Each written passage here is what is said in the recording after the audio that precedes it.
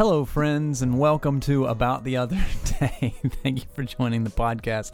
This is our second start at this today.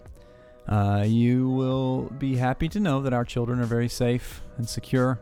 Yep. In their room.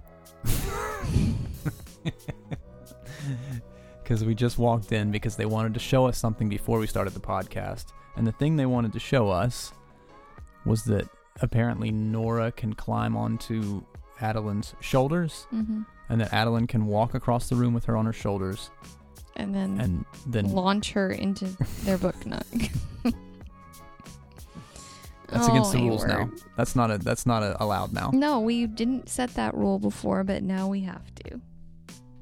You can't carry your sister on your shoulders and launch her into the book nook. Parenting's a tricky thing, you know. Mm-hmm. You know. Perhaps this is why God eventually, gets around to the ethic of Jesus versus the ethic of the Ten Commandments. You know what I mean? Because if you make it about what you can't do, people are always going to find a loophole. So now the rule is no one carries anyone under any circumstances. That's true. But I guess that does leave a loophole for just launching. It's like, well, what if I didn't carry her across the room? I just launch her from here into the book nook. No. We'll find out. I guess we'll hear it. To put the microphone to the ground at some point.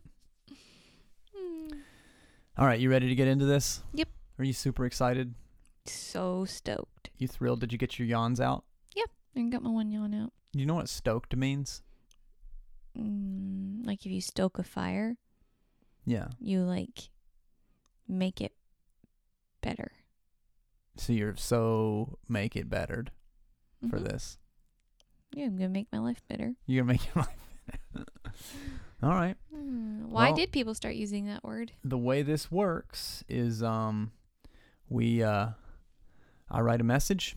I don't know. It's mostly X Games guys. It was skateboarders and rollerbladers. They were getting stoked first. They were getting stoked. Yeah, they were getting wicked stoked. So I wrote a message for a message series that we're teaching at our church, Risen Church, risenchurch.us. Every Sunday morning right now, you can go to risenonline.us and kind of join in.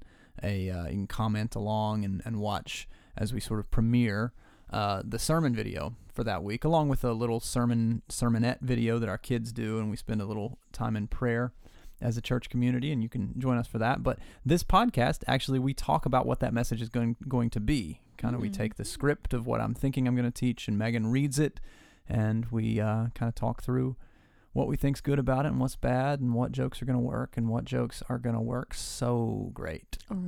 Yeah. Because there's never jokes that don't work. There's just jokes that are going to work and jokes that are going to destroy. At all. Yeah. But even if I tell you that's not a good joke, you still try it. Of course I do. Yeah. Well. You ready? Who's laughing now? We're all about to be once you get into these jokes. You have a lot of jokes today? I don't think so. No. All right. I could use a few if you want to inject a few as you go. Not really feeling very funny today. Yeah? No. We'll see about that. We'll see. All right. Last week we started a direction of talks that we're calling Prayer is Weird, because it is. Or at least the kind of prayer that we're talking about in this series is weird. There's really several different kinds of prayer. There's wishful thinking prayer. That's not that weird. Everyone does that. There's desperation prayer. That's not that weird. Everyone does that. And there's name it and claim it prayer. That's not that weird. A lot of people do that. And there's religious habit prayer. That's not weird.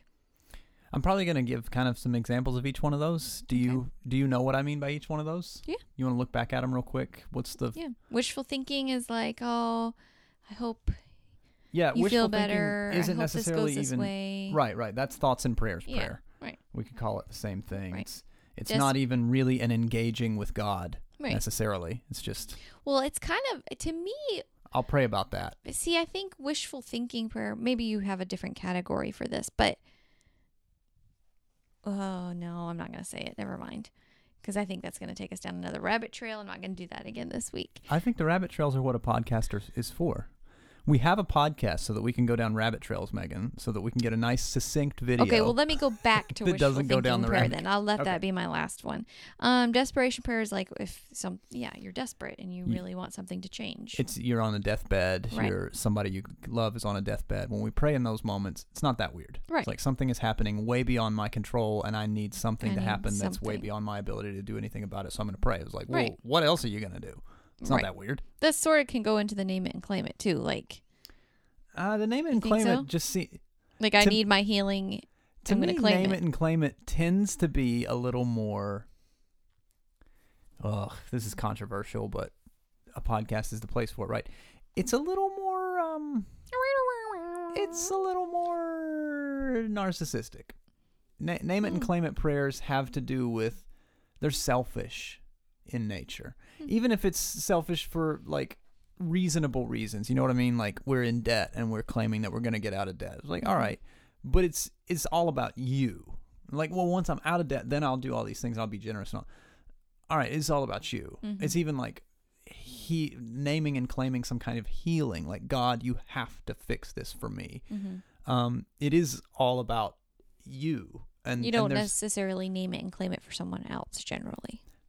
No, not in general, or at least Gotcha. not in the way that I'm thinking about it here. But Okay. anyways, the point of all of these is to say, they're not that weird. Yeah. Right. Yeah. Religious habit is we're honestly talking It's little weird bit if about, you're not in that religion, right. but if Right, but everybody pretty much, I mean, at least until the last couple of years, everybody was in some religion or Right. another. And in general, you're still talking to people who have some concept of Christian prayer habit. And there again, it's like a lot of people do that. It's not terrible. It's not that weird. And it's also, to me, religious habit prayer has a different purpose. Religious habit prayer is checking a box because that's what you have to do in order to be considered a continued part of that religion. Or because somebody's going to ask and you want to answer a certain way. And Could I give a little example of this religious habit prayer? yeah. I think it is. So remember we were watching that show. It's a city baking, like it tours different cities and shows Yes. how they City Bakes. city bakes. Yeah. With Paul Hollywood. Yeah. It's a really good show. Anyways, he was in Jerusalem and they have like different sectioned off breads. Like these breads are kosher, these breads are not. And then they have a third section for breads, of breads that have like this stamp that have been cooked into them, this little piece of paper that have been cooked into the breads. And it is for the busy, Jewish person. yeah, I think Yeah. I was gonna say Jerusalite person, like the Jerusalem, or for the busy Jewish person that if they don't have time to bless their bread, because apparently the blessing of their food is quite extensive. Yep. If they just need to grab a quick lunch and go back to work or whatever, they can buy this certain type of bread that has the stamp in it because it's already been pre-blessed. And so they can just kind of say a quick shortened version because the work's already been done for them. Yeah, that's excellent. That's so crazy to me. Right. Religious habit. Yeah. It's this there is a type of prayer that I would say is not, I mean, we think of that as weird, but at the same time, like that's the most common type of prayer. It's the most common understanding of what prayer is across the world is if you're part of a religious tradition, you have to pray a certain way for certain things. So why do you pray? Because I'm a Jew. Yeah. Like, why do you pray? Because I'm a Muslim. Why do you pray? Because I'm a Christian. Right. That's just not all that weird. That's a very, very widely held thing. And I'm kind of getting at the idea here that Jesus is inviting us to something weirder than that. That those are a little too common. Yeah. Doesn't make any of them bad. None of these things are bad. We weren't saying the name and claim it thing was bad. We weren't saying the religious habit thing is bad. The wishful thinking thing is bad. The desperation thing. We're not saying any of that. We're just saying we're talking about a different kind of prayer than all of those. Right. Yeah. I was gonna go back to my wishful thinking thing tidbit, but I'm gonna keep reading and see what you're talking about today. Okay. And see if you hit on it at all. All right, Luke 11:1. One day Jesus was praying in you skipped like half of. Oh. Just so we understand like why we're at Luke 1. Jesus' followers see him I praying didn't finish in a that way paragraph. that doesn't fit into any of those categories. So that's Yeah. kind of what we're saying is like, what are we talking about here? We're talking about a different category of thing, and we're talking about it because Jesus' followers see him, and he doesn't appear to be demanding anything. He's not modeling any of the religious traditions that they know of. He's not saying the things they're used to hearing people say. He's not even going to the temple like they thought you had to pray. Mm-hmm. So we're told in Luke chapter 11, verse 1. Mm-hmm. One day Jesus was praying in a certain place. When he finished, one of his disciples spoke to him. "Lord," he said, "teach us to pray just as John taught his disciples." And that's kind of what this message series is designed to explore. If we had a moment to talk to Jesus about prayer, we might say something like what these disciples said here. We might say something like, "When I pray, it feels tiresome and pointless and habitual to the point of boredom. But you seem to think it can be something better than that. You seem to teach there's a weird kind of praying we can engage with that has our interest." And that has our interest is what I meant to sort of say. Yeah. And that has our interest, yeah. Yeah, okay. And you kind of said that last week, right? Mm-hmm. You kind of said, like, sometimes I find prayer to be tiresome or just boring or just like I just don't do it sometimes because what's the point? I don't see the point of it. And I absolutely feel that way, and I think way more Christians and just people in general feel that way than maybe would like to admit. But what we have here with this moment of Jesus is essentially the disciples kind of saying the same thing. Maybe I'm reading between the lines in saying that, but they're kind of saying like, whatever you're doing, that looks engaging. That has my attention. Yeah. Because I have a prayer life. These are good Jewish boys. They know how to pray. Right. They've prayed all their lives. But then they see Jesus and they're like, but there's something weird about that, and I kind of want in. Can you teach us that? And that's how we get this. Do you talk about why they use John? Because they're talking to Jesus, so why? And he prayed, so why wouldn't they ask, "Teach us to pray like you pray"? They said, "Teach us to pray just as John taught his disciples." Well, okay, a couple of things. For starters, John is more famous than Jesus at this point. John the Baptist is way more well known for quite a while, actually, until the resurrection. John the Baptist is just such a huge name, and when he's beheaded, his martyrdom makes him an even bigger deal. So he's just kind of a celebrity rabbi to these people, and so they're like, teach us to. They don't mean you're just reading that grammatically a strange way. I understand the question you're asking. You're reading it the wrong way. They're not saying teach us how John prayed, and if they are saying that, if they are asking that, they're saying that because they assume that Jesus learned this way from John.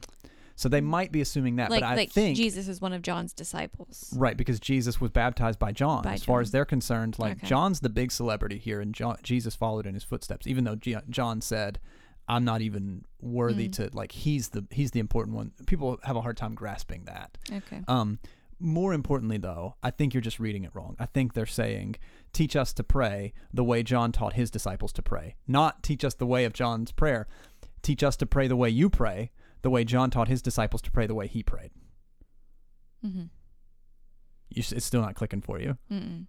You're just reading it wrong. They're saying John taught his disciples how to pray. Right. And that was really cool. Oh, now, will you teach us how to pray? We're your disciples. Will you teach us how to pray? Will you teach us how to pray? Okay. Because John did that. Can you do that too? Yeah. Okay. So it could go either way. But gotcha. I think what they're saying is John taught us, a lot of them were John's disciples before Jesus, but John taught his disciples how to pray. Can you teach us how to pray? Gotcha. We know that's a thing that rabbis can do now. Yeah, you're probably right. That's probably what it meant. Because then he goes on to explain how to pray. Yeah. Okay. And we find an extended version of what kind of response Jesus might offer to this question in Matthew 6. Matthew 6:5. When you pray. We just made a leap there, by the way. Yeah. that Luke records the question being asked. Matthew just records a longer version of the answer. The Lord's Prayer and all of this stuff is found in Luke 11 and Matthew 6. We're using Luke 11 for the question, Matthew 6 for the prayer. It kind of doesn't matter. Like, this is what Jesus taught about prayer. You can combine the two. You don't even have to say, like, according to Luke, it's this. According to Matthew, it's like, all of these things are the same things. Right. I think Matthew just does a better job of going a little more in depth for this. Okay. When you pray, do not be like those who only pretend to be holy. They love to stand and pray in the synagogues and on the street corners. They want to be seen by other people. What I'm about to tell you is true. They have received their complete reward. Get over all your religious and habitual and fake holiness stuff and realize that the real point here is bigger and better than that. Last week we said pretending to be holy when you pray isn't fooling God, it's only fooling you. Do you feel like that's still a trend? What? Like, yeah. I love that you're asking the question you're asking. I just want you to clarify it. I know what you mean, but I don't think a listener could possibly until you... I just feel like when we were growing up, it was a trend. Like, but maybe the trend has changed into something else that is just as... pretentious. Yeah. Thank you. Yeah. Maybe. I think... This is why I'm so glad you're asking this question. Because I feel like you're asking this question as someone who is well into the process of deconstructing your own faith and reconstructing a faith that you can live with and that you feel good about. And one of the marks of being that kind of person and being in that process is sort of losing the ability to remember what it was like in that world to the point where you're thinking that everyone has changed with you. You're kind of saying, like, don't you think people have moved on from that? And I would just say, yeah, mostly probably not. You have. You have, and that's great. And maybe some other people have, and that's great. But for the most part, nah. I think religious, pretentious Christianity is doing just fine. Okay. And yes, it does change. We do, you know, hitch our wagon to different things. I'm just thinking, like, I've heard lots of... Yeah, Christians watch R-rated movies now. They didn't when we were kids. Right. But I'm talking about even prayer specifically, though. Like, you don't have to talk to God like you're talking in King James language or whatever. You can talk to him like... And so then that became more of the trend of like, well, I'm just going to talk to him like he's my dad sitting across from the room from me kind of thing. Yeah. I think... I don't know. It's changed for us, and that's really all we can see. Mm-hmm. I don't know if in general it has changed. My suspicion is no. Yeah. Not really. My suspicion is by and large, there's probably just about as many people as ever who still have because it's really about a disconnection, isn't it? I mean, it's really about a disingenuous faith. It's really about a hypocrisy that we often don't even know is hypocrisy. We think, like, God wants me to be sort of holy when I'm approaching. God wants me to separate the sacred from the ordinary. God wants me to have, and I think that's just a lot as alive and well today as it ever was. But maybe we've moved on. Okay. Yeah. All right. And we started to see that when we pray weird prayers, God doesn't hide us from our world, but opens our eyes to our world. God never intended for us to pray while we ignored what was actually going on all around us. Now, with this consideration, the next bit of instruction may seem weird, but at least it is a really easy bit of instruction to follow. All right, so last week we did verse 5. This week we're doing verse 6. That was just a little recap paragraph we went through there. Here's verse 6. Here's where I'm pulling notes from this week. Okay. Verse 6. When you pray, go into your room, close the door, and pray to your Father who can't be seen. Your Father will reward you because he sees what you do secretly.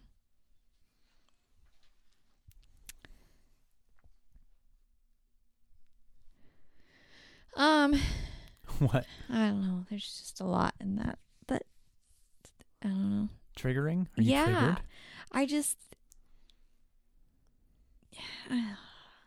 Yeah. Anyway, I'm just going to go. This point couldn't really get any more practical than it already is. Jesus teaches that you need some space in your life to be alone with God. It doesn't need to last all day. It doesn't have to be hyper spiritualized.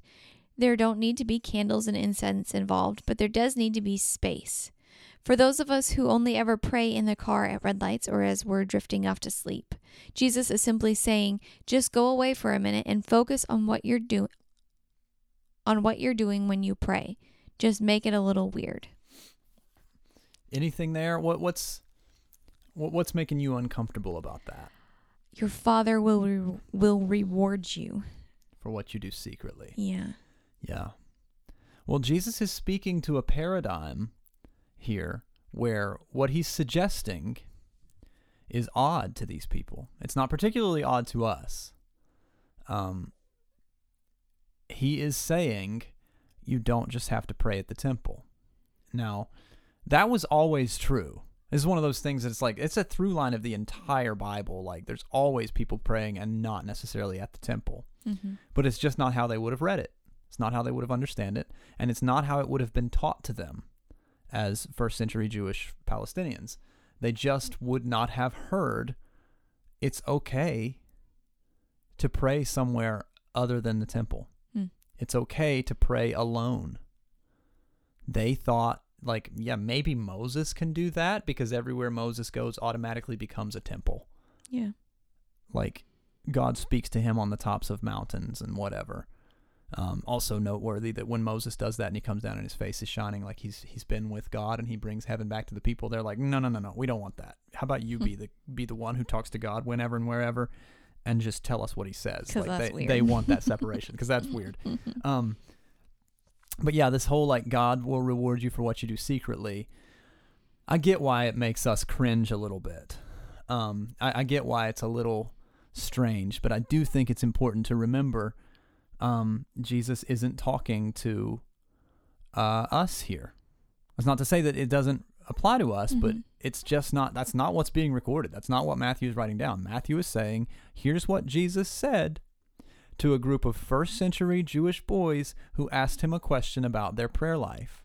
This is how he responded.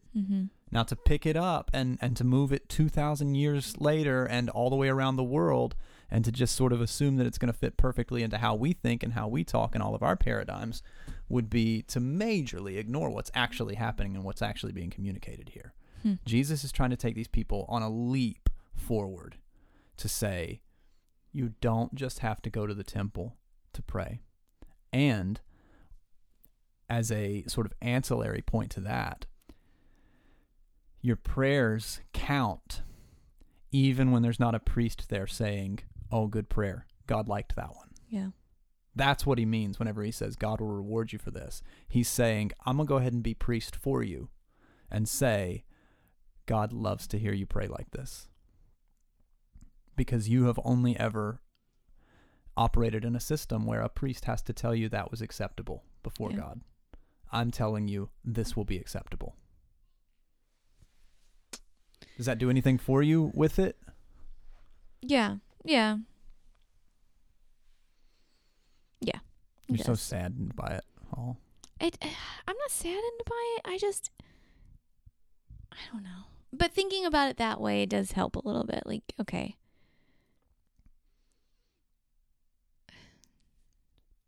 He was talking to people who didn't know that they could pray by themselves. Yeah. But you will be rewarded. Like, what else could that mean? Like, your prayers will be answered? Is that another? That's an interesting thing, and that is something we're going to get into in today's message. Is like, what do we even mean by rewarded? I'm looking up right now at concordance. I'm trying to find out what the word reward. Because even he sees what you do secretly. That doesn't. I don't think that even bothers me as much as like, because to me, if I were to just read this without. Past me reading this would have read it as, okay, well, this is what I have to do. I'll be rewarded. My prayers will be answered. Yeah. And that's where it has led me to today, where it's like, I've had many prayers that weren't answered. Now, I know the whole like, Yeah. maybe it wasn't because of whatever reasons. I understand all of that. God knew best. But Okay. I'm seeing now what's triggering you about that, or what's issues problematic with there. prayer, Yeah. I think, is stemming from that part. Like, because you are reading 21st century Americanized concept of Right. reward right. and punishment into an ancient text where people did not have the same concept. All Jesus is saying. Do you and think there's that's kind of just me? Kind of a Greek. No. I think it's penal substitutionary theory through and through. It's heaven and hell doctrine. It's all this stuff that we possess, that we believe, that Jesus didn't teach or believe, and that his listeners didn't teach or believe. Like they did not operate. I'm not saying they're wrong for that reason. I'm saying they didn't think that way. They were not thinking that. Because they weren't praying necessarily for the kinds of things we pray for. Of course not. Right. No. They would have never dreamed to. Right. It would have never crossed their mind to go into the temple and pray that God would help them pass a test. See, I think They would have never dreamed of praying. That's the bigger thing for me. It just would not have conceptually. Right. Prayer was about, and this isn't just happening with Jesus. I've done a bad job in my life. I'm learning some of this even in present time. Jesus isn't the first one to come along and preach the kingdom of God is near. Heaven is coming near. He's not the first Jewish rabbi to come along and say, I mean, I read Amos to you this morning. These prophets who came before, these rabbis who came before Jesus saying, hey, here's what needs to happen. Here's who needs to be set free. Here's who needs to be taken care of. Here's who we need to be shifting our focus to. Like he's saying, here's what your prayers should be about. So we do miss the point majorly whenever we read our own understanding of reward and punishment and whatever into this. The Greek word here that gets translated into reward, I would butcher the pronunciation of it. I'll try it anyways though, because it's fun, right? Apaodedome. Apaodedome. Let's see how close I got. Strong's G 591. Apodidomy. Apodidomy. And it is a way of Jesus saying that you have this right. It's a way of Jesus saying, when you do it, if you pray like this, it will work. You will be just as heard by God as if you went to the temple and did what the priest said. You will be just as right before him. God will issue to you whatever he would have issued in the temple, whatever concept of reward and punishment, whatever you think God was going to do for you if you did it through the other way, he will do it this way. Maybe you could read, he will do it this way too. Or maybe you would read and say, this is really how God would prefer to do it. But either way, what's really being said is Jesus is saying, this will work too. This will work too. Yeah, let's go ahead and be conservative about it and say, Jesus is saying, this will work too. This will be just fine.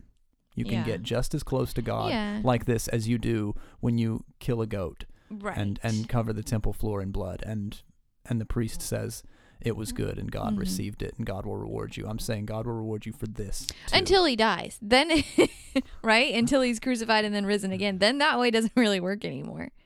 Then I don't know. You'd have to take so many things out, Megan. I know. In order, you would have to. Well, I'm just saying, like you'd have to get rid of.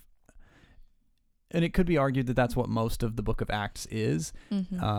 Or most of the rest of the Bible really is getting rid of idolatry and getting rid of religious practices that I've heard it said by several theologians in recent years. Like if Jesus discovered that Judaism had been replaced by a new religious system, he'd be appalled.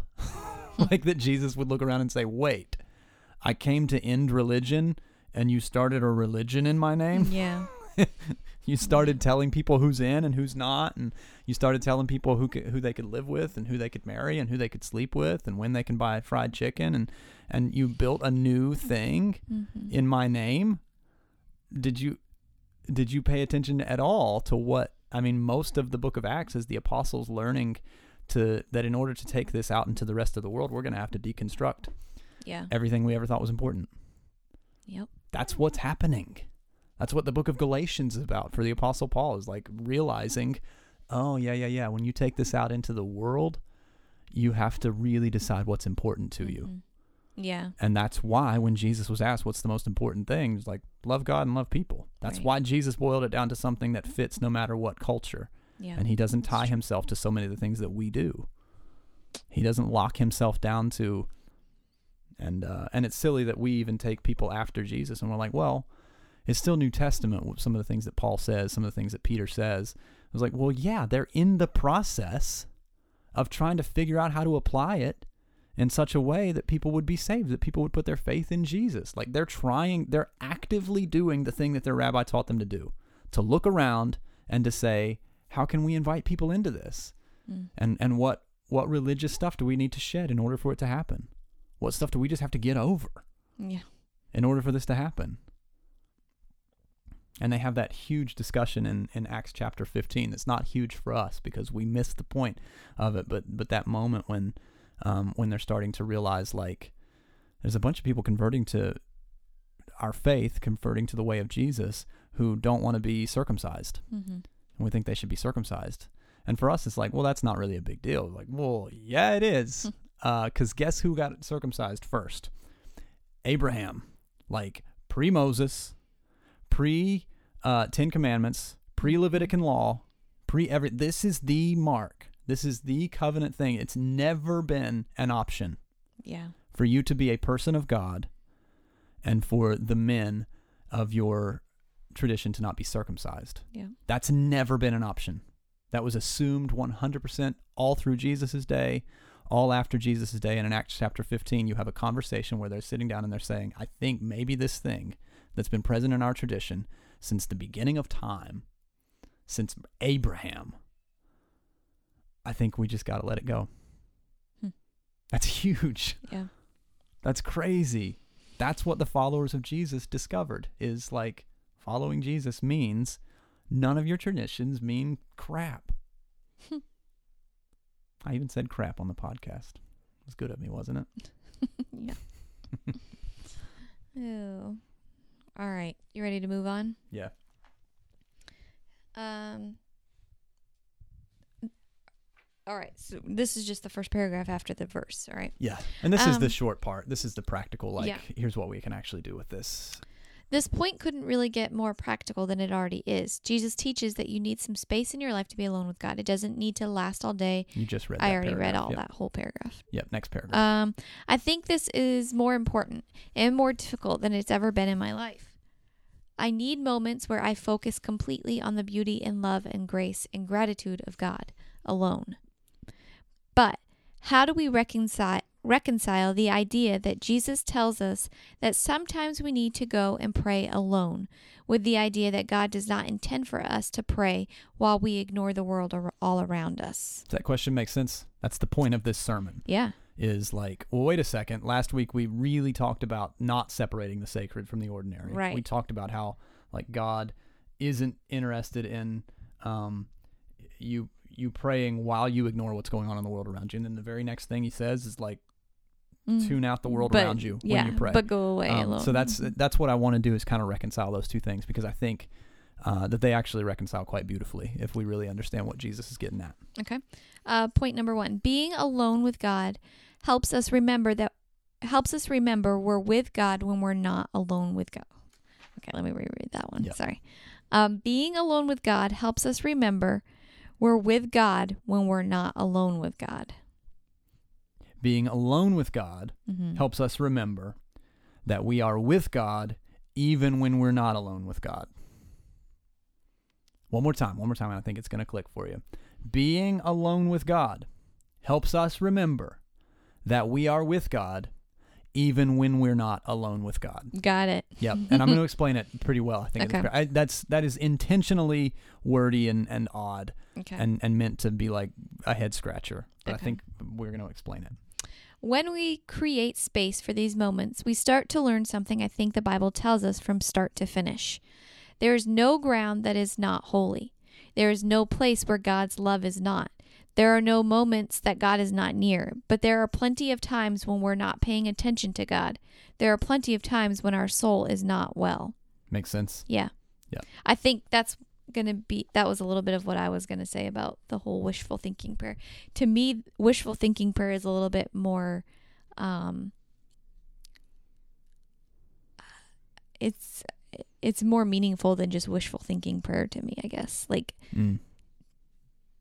I know I understand we need to have the times where we need to get alone with God, but at the same time, for me, like, I feel like this is gonna sound real weird, I guess, coming out of my mouth, but like in my spirit, when I am like going about my day, but still like, no, I'm not stopping and saying, Right. God, it's just you and me right now. But it's like, all right, please be with this person, and you know, that kind of like, Yeah. I mean, a sort of in a sense like wishful thinking praying, but at the same time, like I'm thinking about that person, and I'm, Right. I don't know. You're connecting to it. I'm, Yeah. yeah. Like, yeah. Anyways. Yeah.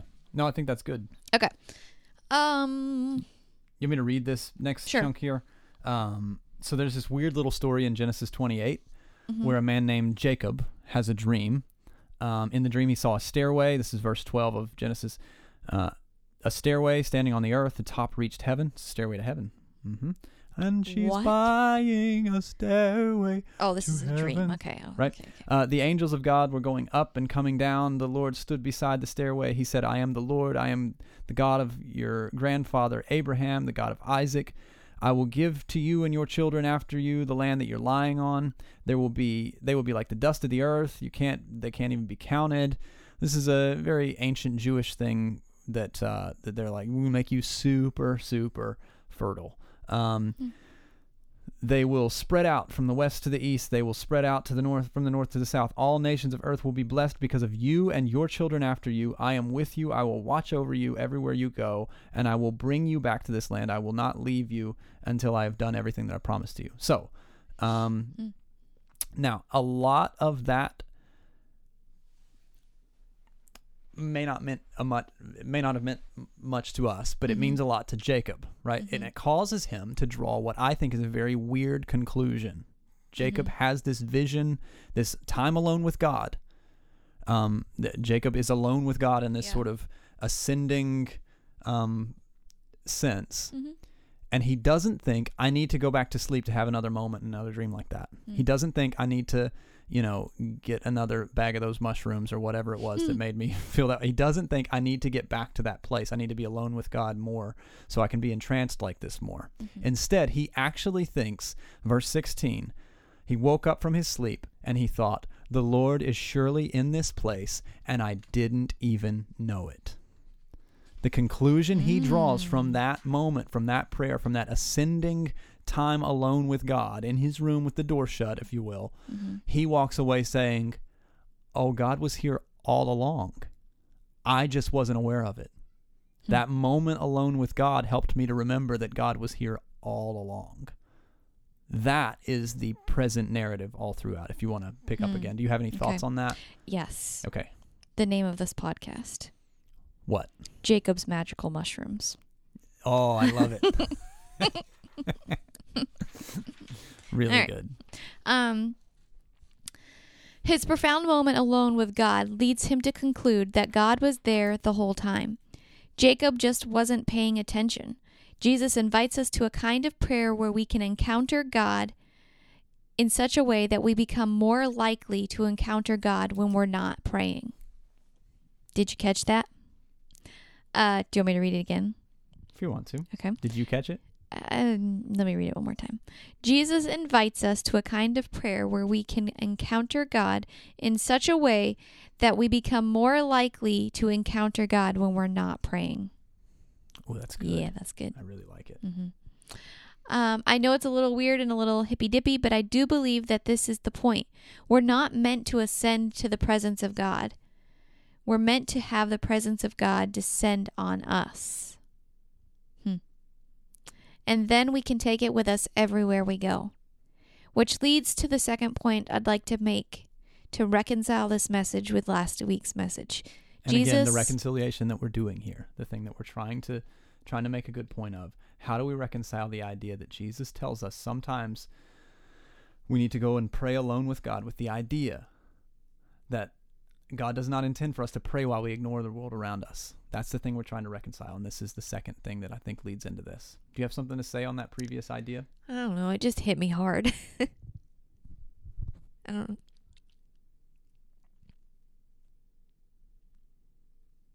Do you want to say anything?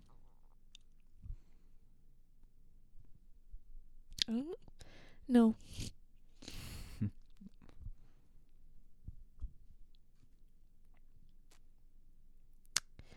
Number 2.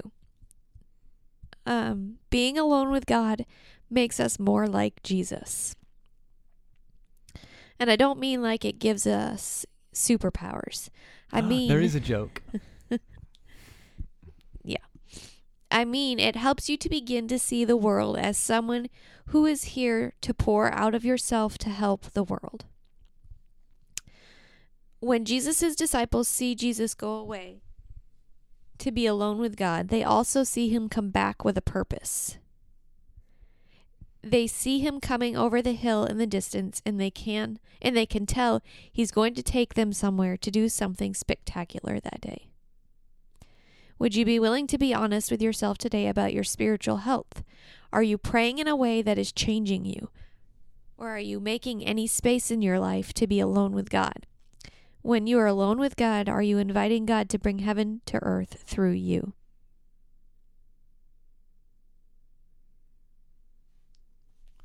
What do you think?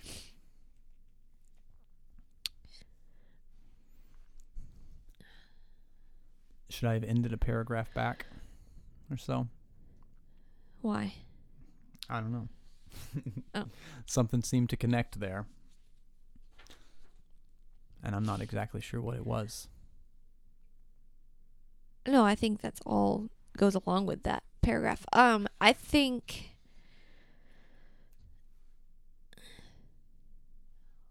Well, I don't know. I think just Jacob's prayer, first of all. Or dream, I mean. Yeah. When he woke up from his sleep, then he thought the Lord is surely in this place, and I didn't even know it. To me, that is... I don't know.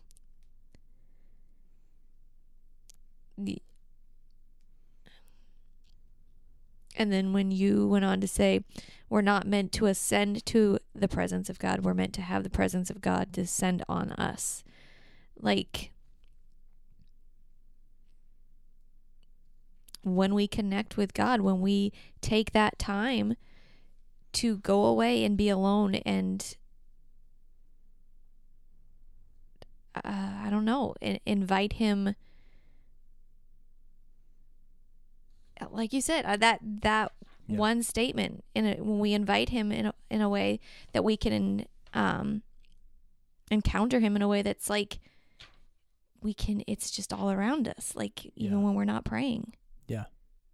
Like we can bring heaven to earth. We can help people. We can live in those moments and know that God is.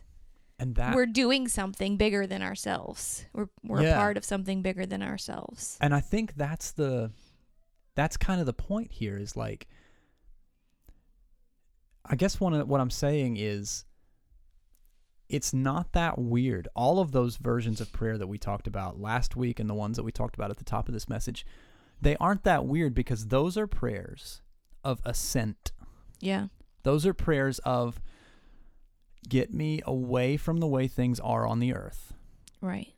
Up to heaven. Get me to the presence of God for a moment.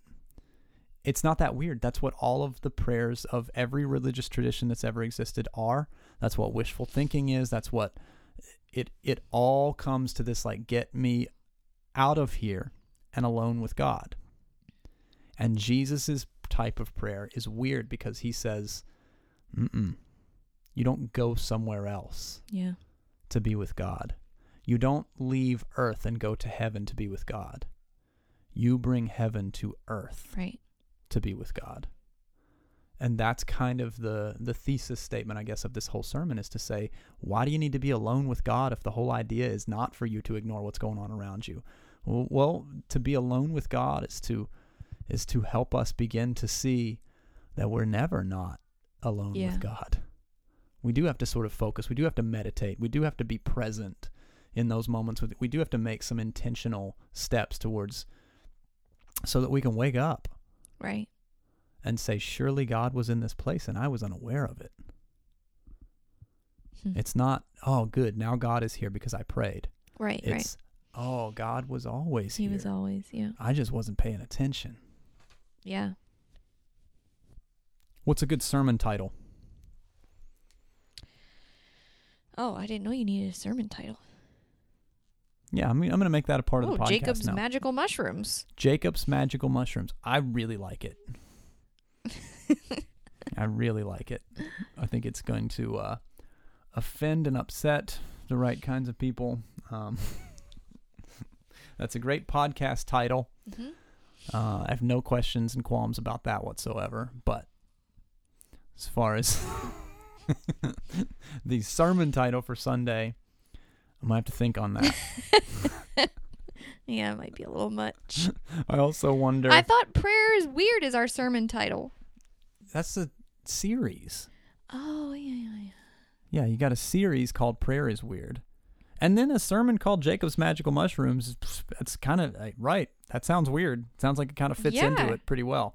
What I think might be the consideration would be the diplomacy involved. Is like, okay, do we really want to call this wonderful Jewish hero and saint, do we want to accuse him of using magical mushrooms? We don't know that he did, but he had a pretty trippy dippy dream.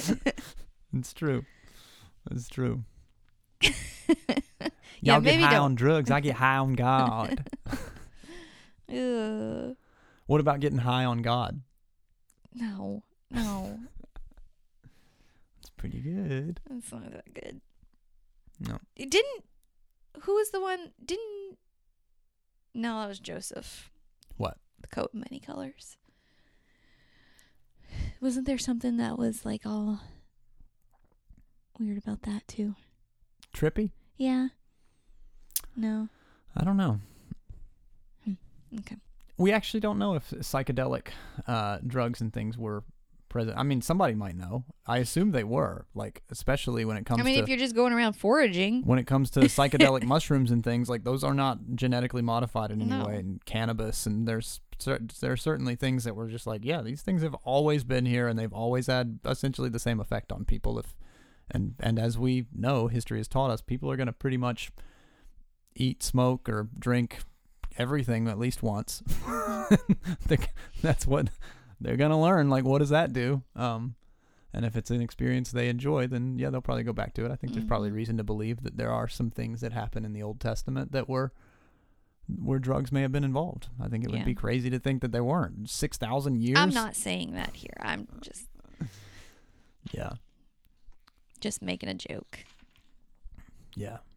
I know that you're making a joke, but you know how I am. I'm the type of person who's kind of like, well, there's not exactly like, we don't know that that's not involved somehow in Jacob's crazy, trippy dream experience state things. Like it's not exactly unheard of. Yeah. Do I think that's likely? No, probably not. I think it was probably a dream. I think he probably saw something and told about it, and it got written down, and hence pretty much all of the Bible. This is super helpful. You have anything to sign off with? No? No. Any good recipes you've tried this week? Sorry I cried on the People podcast. should try? Sorry I cried on the podcast. That's the best way to cry, though, because you can't see my face. We can hear your face. I'm making chili tonight. Nice. Sweet potato, turkey chili. Not your average, with black beans in it. Not your normal chili. Nice. Love it. All right. Well, thank you for listening. If you made it all the way to here, we really appreciate it. Happy Valentine's Day. Send us your letter. Are you talking to me? No, the listener. Send us your letters and complaints and emails about Megan accusing Jacob of being a pothead. No.